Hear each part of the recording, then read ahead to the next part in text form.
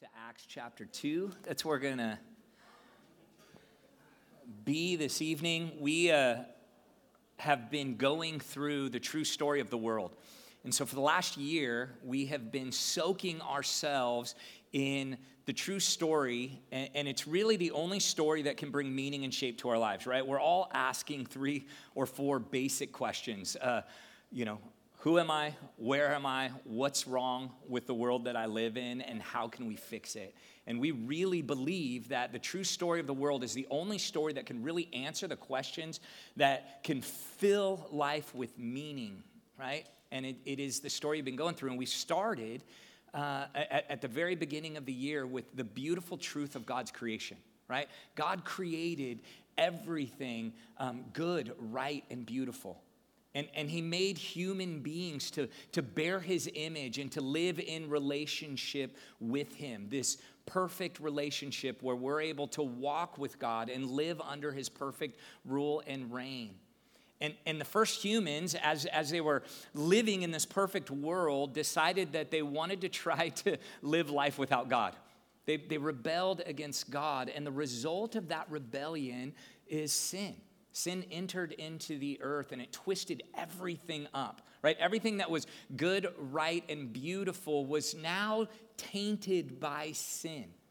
And most importantly, it twisted up mankind's relationship with God. It twisted up mankind's relationship with one another. It twisted up mankind's relationship with themselves, right? Guilt and shame was now a part of our identity when we were image bearers, and that had nothing to do with God. And it twisted up mankind's relationship with the world and creation itself. And thankfully, we have a God who is a good God and a faithful God, and he's a promise maker and a promise keeper. And he made this promise that through one man, through Abraham's line, that he was going to send a rescuer, right? The thing that twisted up all of creation and the thing that distorted our relationship with God and one another in the world that we live in was going to be fixed by the sending of a Savior, a rescuer. And God made good on that promise. He sent his son Jesus. And Jesus didn't come as a roaring lion. He came as this sacrificial lamb who laid down his life so that the penalty of sin could be paid for. And you and I could walk without guilt, and we can begin to be freed from the shame that sticks to us because of our sinful nature. And not only that, is when Jesus died and resurrected, it inaugurated his throne, right? He became king over all of creation, and his power was now not just up in heaven, not in some far off place, but here. And he created a people that would live under his perfect rule and reign once again. And then last week we saw that God, or Jesus himself, the resurrected Jesus himself, invited his followers to take up their role in God's story. And so now he calls his disciples together and he says, look, you're going to continue God's renewing mission in this earth. And he says this, he says, go. Right? And this word go is as you go, right? As you live your lives, wherever you work, live, and play, you're going to do that with God's mission in mind. You're going to make disciples, teaching them what it looks like to be loved by Jesus and to live in God's kingdom. And then he makes this promise at the very end of that statement. As he invites his disciples to take up their role in God's story, he says this, behold, I'll be with you till the end of the age. Now, he does that, and then he's like, boop, see you later, and floats off into the clouds. Peace out, right? How is he going to keep good on his promise? Well, today we're gonna read the story that reminds us that God is with us until the end of the age. That God didn't just leave us as orphans, but that his presence is here and dwelling with us in this beautiful event called Pentecost. Right? It's the moment that the Holy Spirit comes and fills the earth once again. And we're going to talk about that. But before we do, the conversation about the Holy Spirit can be kind of a weird one, right? No matter who you are, you have had some sort of thoughts about the Holy Spirit, right? You could be like full-blown charismatic and you're like, yes, let's get into it. I can't wait for the Holy Spirit to come. Like, let the wind of the Lord blow up in this place. Like, I'm ready for it, right? Or you can be like, I'm not really sure about that Holy Spirit side, right? I can get down with the Father, and I love the Son, but the Holy Spirit is like the redheaded stepchild of the Trinity, and I just don't know what to do with the presence of God, the Spirit of God in our lives. It can be different. We all have different views of that. Well, what I'm hoping that we do today is we start a conversation about the beauty, the necessity, right, the essentialness of the Spirit of the living God dwelling among us, all right? So here's what I want you to do. I want you to spend some time, just a couple minutes, turn with a couple of people around you, and I just want you to answer this question. What has your experience of the Holy Spirit been like in your life? Okay, you're going to see a top photo there. You got Benny Hinn, right, hitting people with jackets and slaying them in the Spirit. And then you got this kind of ethereal, kind of like historic church picture, right, where the Spirit is kind of this essence that's out there, this doctrinal or theological essence that's out there, but he doesn't really have anything to do with my actual life. So break up 2 minutes and just talk about your experience with the Holy Spirit. I wish I could be a fly on the wall of your conversations in here, because I know the experiences of the Holy Spirit probably are far and wide-reaching, right? We all come with different baggage, understandings of who the Holy Spirit is and what he's doing on the earth. And so let's go to the Word. We're going to open up Acts chapter 2, and we're going to just see that day when the Holy Spirit flooded the earth, when Jesus made good on his promise to dwell with his people. And so could you open up to Acts chapter 2? We're going to read verse 1. Let me pray. Father, as we read your word, God, may we see something of your glory. God, may we see something of your faithfulness. God, may we see something of your goodness and your design for what it means to belong to you, to be children of a living God, to be servants of a king, a good king. God, to be friends of Jesus. Please fill us with that goodness tonight. When the day of Pentecost came, which Pentecost is just a word that's used to talk about 50 days after the Passover meal, right? Pentagram, that whole thing, 5-sided, 50 days. That's what Pentecost is. So 50 days after the Passover meal was shared, and we all know that Passover meal was the weekend that Jesus was arrested and died a sacrificial death, and then 3 days later resurrected victorious over sin, Satan, and death, right? And then he told his disciples to wait, and 50 days later, this is what happens. They were all together in one place. I love that picture. They were all together in one place.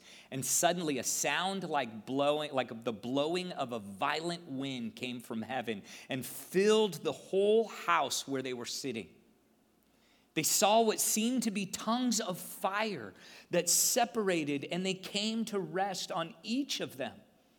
And all of them in that moment were filled with the Holy Spirit and began to speak in other tongues as the Spirit enabled them. All right, this is where people start getting uncomfortable, right? Start talking about speaking in tongues. And now they were staying in Jerusalem, and God-fearing Jews from every nation under heaven were there. And when they heard this sound, right, the speaking of tongues, right, when the disciples were filled with the Holy Spirit and this rushing wind came in and the presence of God filled the place, and the disciples started to speak in these tongues, these spiritual tongues, as the Spirit enabled them, God-fearing Jews from every nation under heaven began to form a crowd. And they came together in bewilderment because each one heard their own language.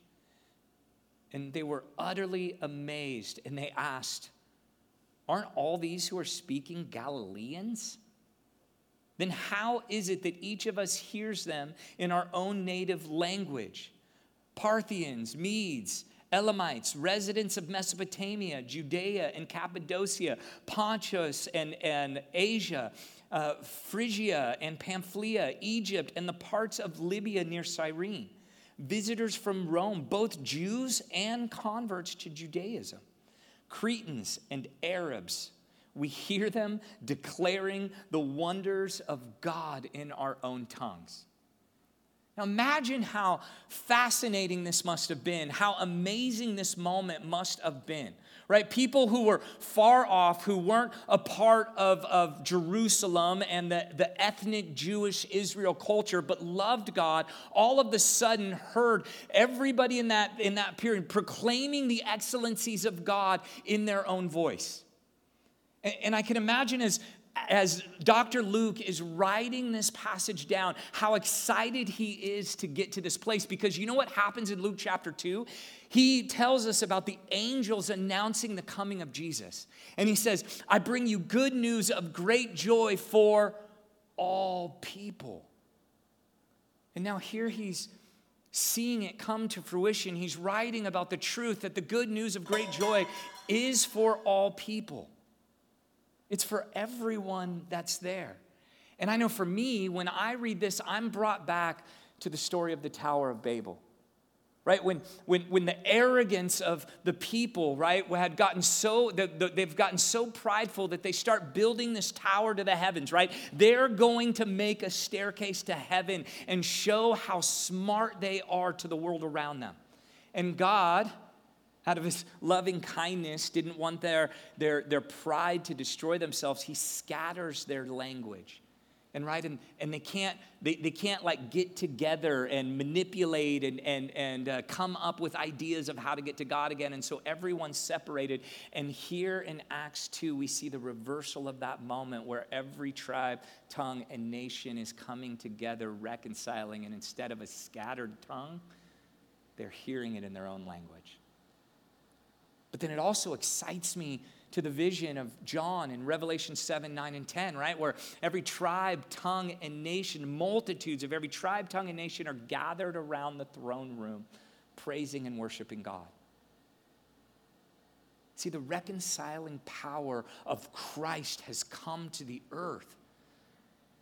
Like Kevin just said, the dividing lines of hostility, right, where race and nations and ethnicities were divided, are now coming together. And we're actually seeing the reconciling power of God's Spirit present on the earth, here and now. It's no longer just a promise that will happen one day. The reconciling Spirit is among us. Amazed and perplexed, they asked one another, what does this mean? We should all be asking that question. What does this mean? What does this mean for you? What does this mean for me? If the reconciling power of Christ is here among us, what does it mean? Some, however, made fun of them and said, they have had too much wine. So you have these people who are amazed, some were perplexed, and others were just cynical. And then Peter stood up with the 11 and raised his voice and addressed the crowd. He said, fellow Jews and all of you who live in Jerusalem, let me explain this to you. Listen carefully to what I say. These people are not drunk. The reason? It's only 9 a.m. Now, if it was noon, they might be drunk, right? Missy O'Macy can get on board with that, right? He's talking about our church right here, right? No, they're not drunk yet. Right? It's 9 a.m. These people are not. Let me tell you what's going on. And so he reads from the prophet Joel, and he says, in the last days I will pour out my Spirit on all people, and your sons and daughters will prophesy. Your young men will see visions, and your old men will dream dreams. Even on my servants, both men and women, I will pour out my Spirit in those days, and they will prophesy. I will show wonders in heavens above and signs on earth below, blood and fire and billows of smoke. The sun will be turned to darkness and the moon to blood before the coming of the great and glorious day. And everyone who calls on the name of the Lord will be saved. The reconciling power of Christ has come. I love what this passage does. It reminds us what is already here. Right? And we've talked about this already. There's an already but not yet reality to the Christian faith. We're still waiting for Jesus to come back in the flesh and dwell with us. But we are not waiting for the presence of God anymore. The presence of the living God dwells among us, and his reconciling power are here. And one of the things that I know is hard is that we move from time to time in our Christian faith from being amazed to kind of perplexed to cynical, don't we, about the presence of God in our lives? Sometimes we see it, we feel it, we experience it, we're amazed by it, and then we're perplexed, and then all of a sudden the kind of cynicism comes in.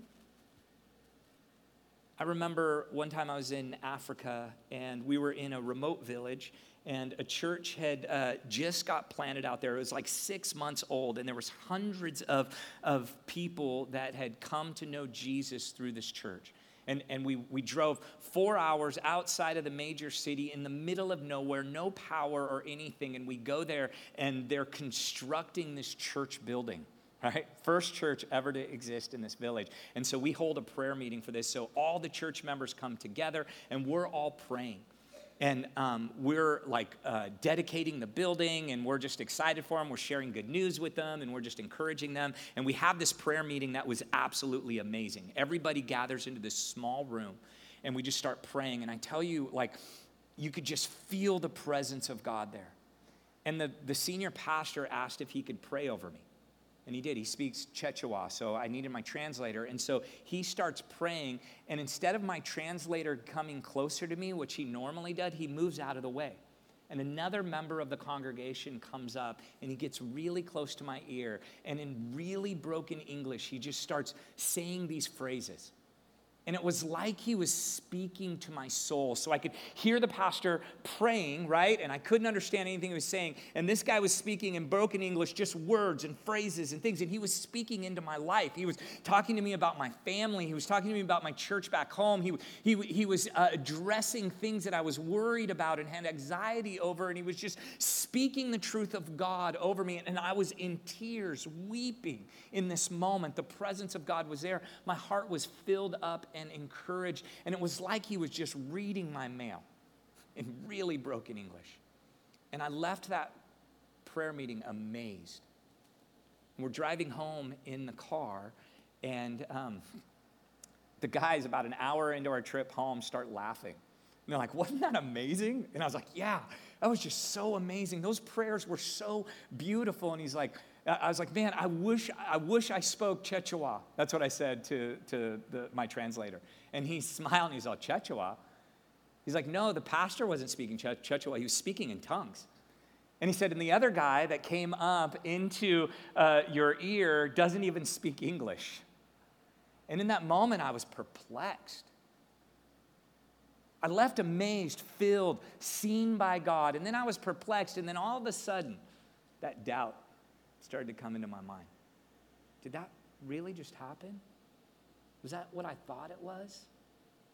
And I think sometimes like that, an event like this can be like that. It's something that happened back then to those people, but we miss the reality that the living God is here and wants to speak to us.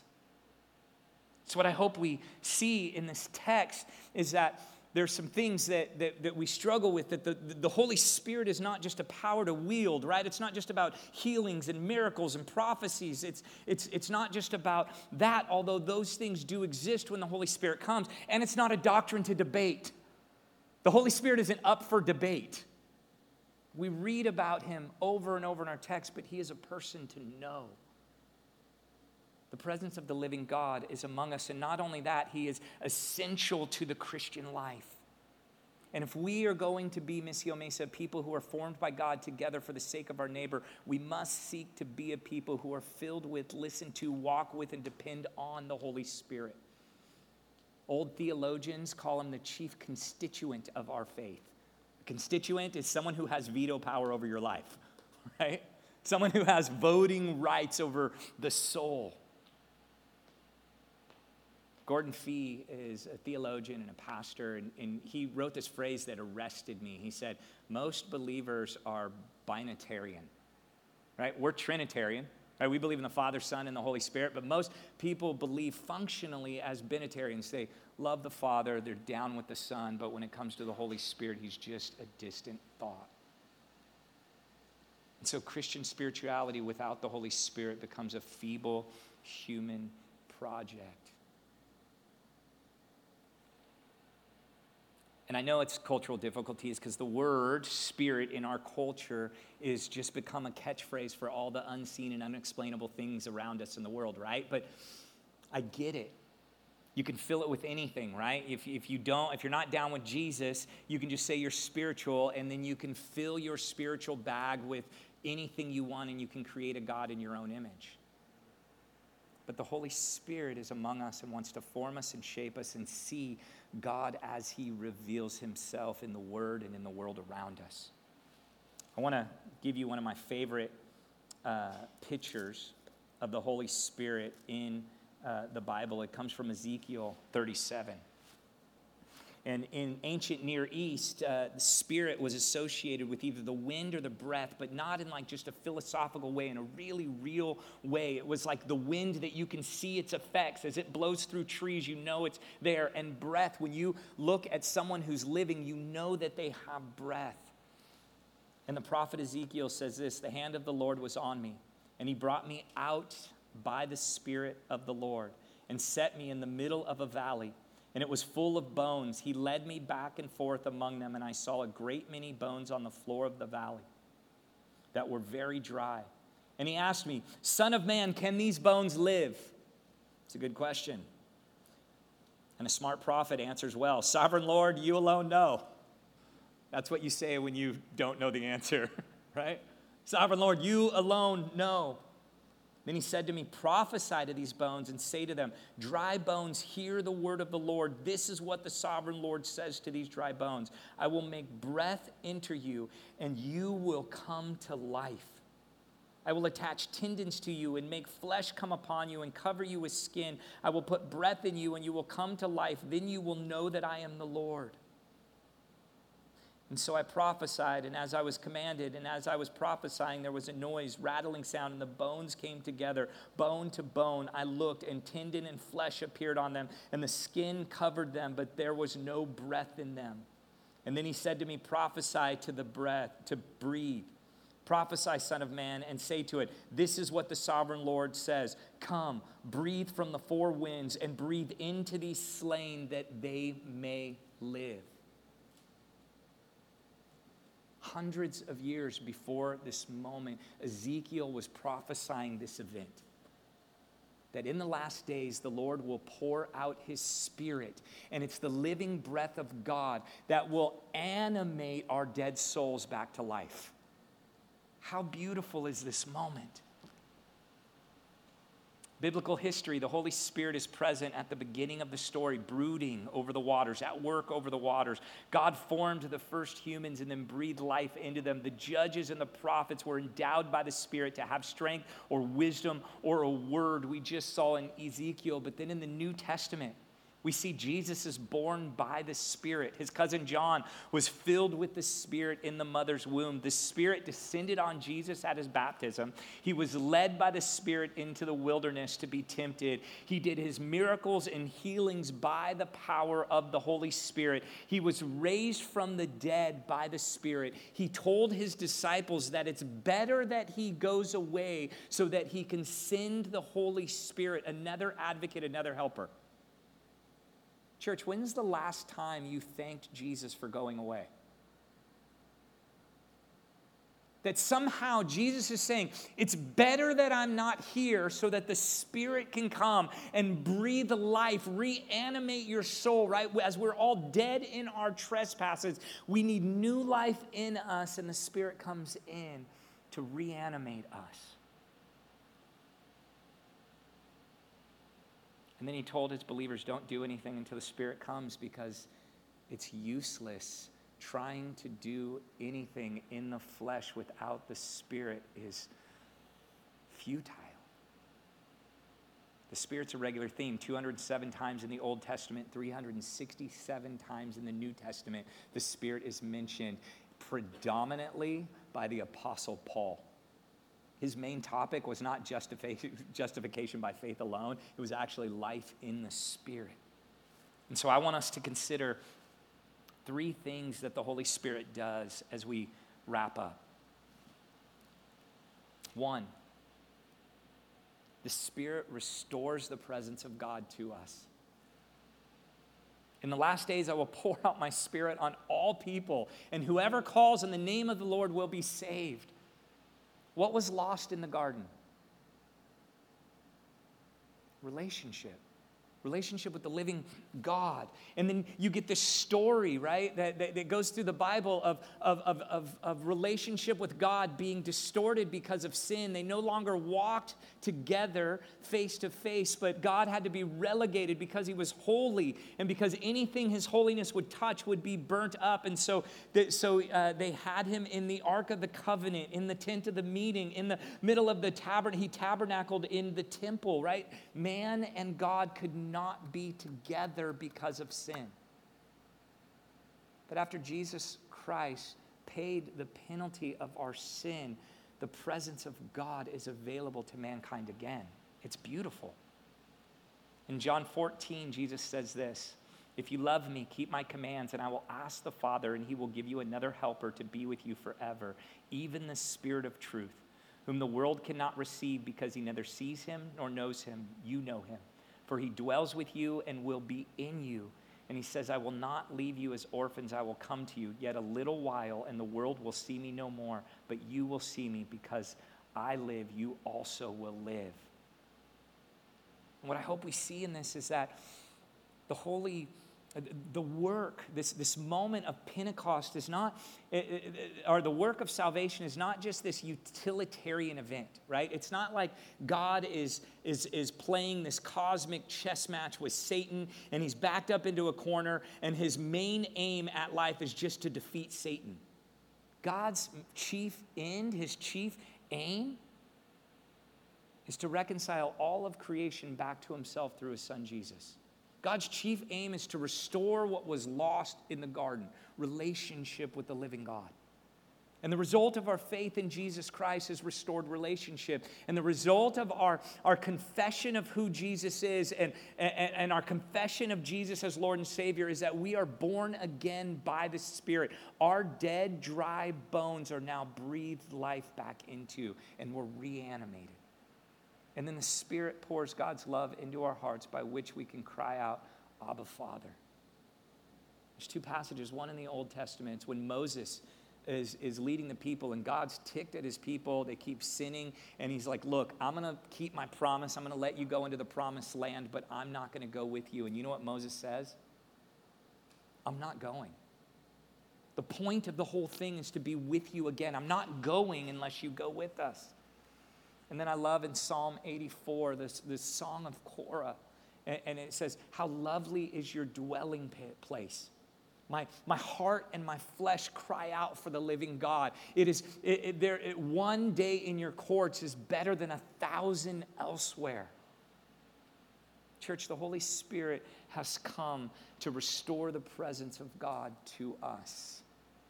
We are with him. But two, the Holy Spirit has come to form us into the people of God. God does not only forgive our sins, but he begins to liberate us from the grip that sin has over our lives. Right? And sin twists everything up. Our relationship with God, our relationship with one another, our relationship with creation is messed up. And here's what I loved. The questions that people were answering on our Instagram story. Kevin asked some questions. "Hey, what are some questions you have about the Holy Spirit?" And it was like, how does the Spirit change us? Right? How does the Spirit go to work and change us? And predominantly, the Spirit is the giver of truth. He brings truth in us. The Spirit is at work to break the seductive power that culture has over us and give us a better story to live in. He reminds us of the true story of God. He convicts us when we begin to believe lesser and smaller stories. He illuminates truth. The Bible says that spiritual things are impossible for the carnal mind to believe. They can only be believed by the Spirit. He's working to bring belief and truth into our lives. But the Holy Spirit also is the changer of hearts. He doesn't just place new truth in our minds, but he gives us new affections. Right? This is what the new covenant promise was. I will take the heart of stone and replace it with a heart of flesh, where we love God again. I love Ashley Knowles has a quote that I love. He got it from Thomas Kramer. But basically he says this. He says, we're way less rational beings than we think we are. Aren't we? And this is what he says. He says, whatever the heart loves, the will chooses and the mind justifies. That's how we live our lives. Whatever we want in the deepest desire of our heart, we will choose that thing because we love it, and then we'll spend our lives writing a narrative or justifying it with some sort of story. But Thomas Chalmers says this, the heart is not so constituted, and the only way to dispossess it of an old affection is by the expulsive power of a new one. See, the Holy Spirit is at work in our loves. See, the good news is not just information to download, but it's truth to capture your affection. The Holy Spirit is saying, look at this God. Behold his glory. Look what he's done. Look how far he's gone to rescue and reconcile all of creation back to himself. Look how he's been faithful day after day after day after day in the midst of rebellion after rebellion after rebellion after rebellion. And he still does what he's promised for the sake of his people, to bring them back. The expulsive power of a new affection. And the results of these new affections for God begin to work themselves out in our lives through the fruit of the Spirit, where things like love, joy, peace, patience, and kindness, and goodness, and faithfulness, and self-control begin to ooze out of us, and a new community is formed. And then the final thing is the Holy Spirit is at work, empowering us for his mission. And what I love about Acts 2 is it shows us that God is not passively involved in his renewing work in the world. He's not passively involved in this restoration project, but he shows up through the form of the Spirit and fills his people. He is working by his Spirit in and through the life of his people to bring about the worship of the King and an appetite for the kingdom. And he does it in all kinds of ways. He gives us supernatural gifts. We just saw things like tongues and prophecy and words of encouragement and power to heal and to see and to discern. And then he even does it by using our natural gifts, where the things, our own talents and treasures, where they used to be bent inward and for selfish reasons, he now turns them outward to use to build up the body of Christ. And so we see in Scripture all these beautiful things that the Spirit is at work doing. Let me just read you this list. The Spirit searches all things. The Spirit knows the mind of God. The Spirit reveals the gospel to people. He dwells among or within followers. The Spirit accomplishes all things. He gives life to those who believe. He cries out from within our hearts. He leads us in the ways of God. He bears witness with our own spirit. He has desires that are in opposition to the flesh. He helps us in our weakness. He intercedes on our behalf. He works all things together for the good. He strengthens us, and he is grieved by our sinfulness. He bears witness to the character of God in our lives. And according to 1 Corinthians 12:3, he says that no one can even utter that Jesus is Lord except by the assistance of the Holy Spirit.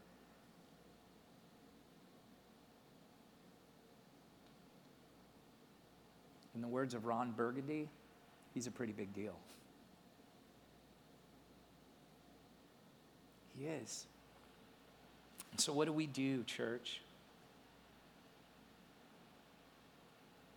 We have to be a people who learn to make room for the Spirit in our lives. We have to resist the temptation to fill our lives with anxious activity, and we have to hand our lives over to prayerful presence. That's a Platism, right? That's in the words of KP. We have to resist that. We have to make room. 2, we have to learn to be a people who practice obedience to the Holy Spirit. I wish I had more time. I'd tell you story after story after story of little tiny acts of obedience lighting a fire in my soul.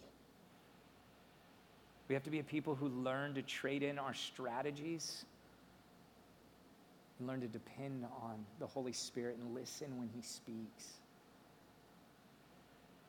And then we have to be a people who learn to delight in the Spirit's work.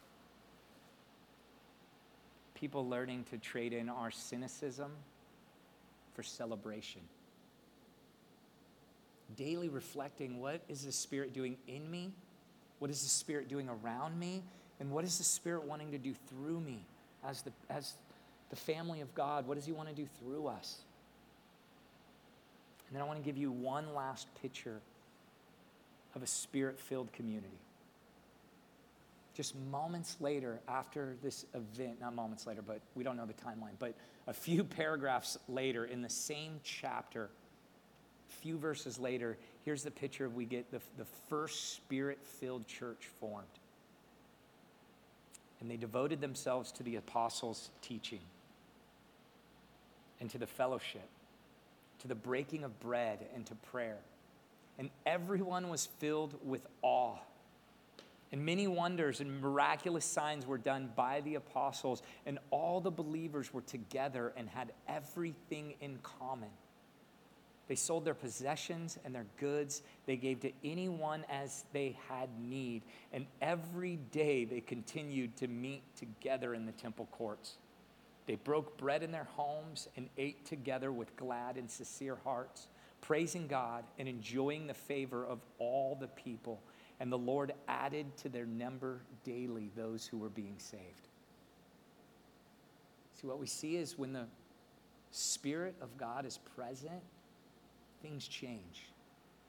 Our lives are reoriented around God and his kingdom, and we're filled with the type of love and grace and mercy and faithfulness that I know we long for as a church. Let me pray. Father,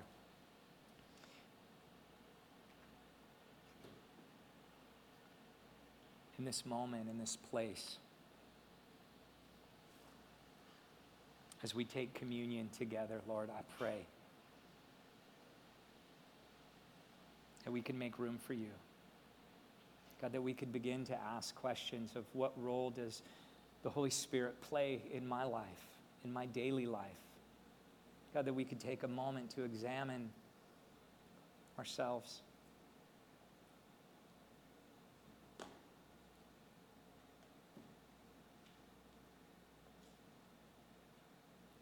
And God, we take a moment to celebrate the reconciling power of the living God among us.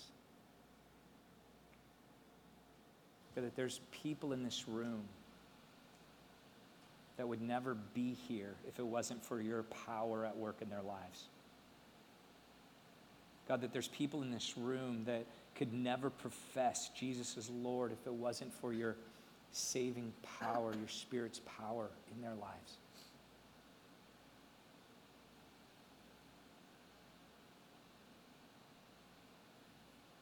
So God, like Ezekiel's vision, Lord, would you breathe life into us? Would the Spirit come alive and move among us? God, would we see visions and dream dreams and prophesy and proclaim the word of the Lord to one another? God, would we believe in faith for your healing presence, God, as you mend lives? God, would we be aware of what you're doing around us? We love you. In Jesus' precious name, amen.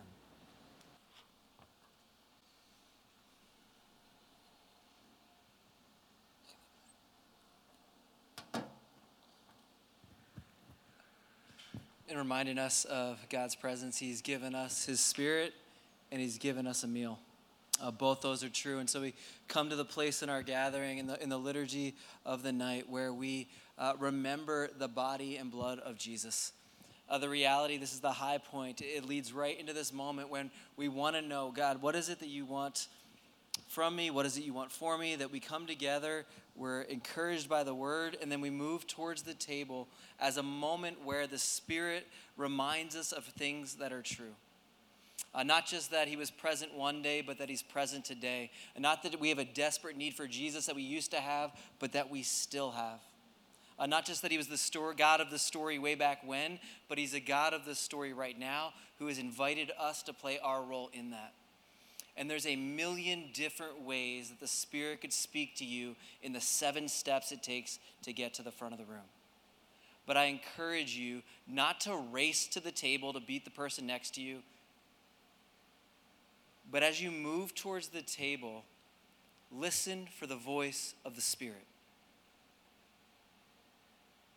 Listen for it. Is there something he wants to remind you of? Is there a relationship he wants to mend? Is there beauty that he wants to draw you back to? Is there empowerment that he wants to give you? Is there a people that he has laid out for you that he's been calling you to join him and working with them, and you just haven't been listening? And then we come to the table and we get those elements. David will have the bread and I'll have the juice. And as we hand that to you, see it as Christ himself giving you himself. Because none of the work that we want to do happens because we have a lot of energy. But it happens because the Spirit of Jesus is alive and at work, animating our activity just like he did in Acts 2. And so we're going to come to the same table that they used to come to. The same simple elements of bread.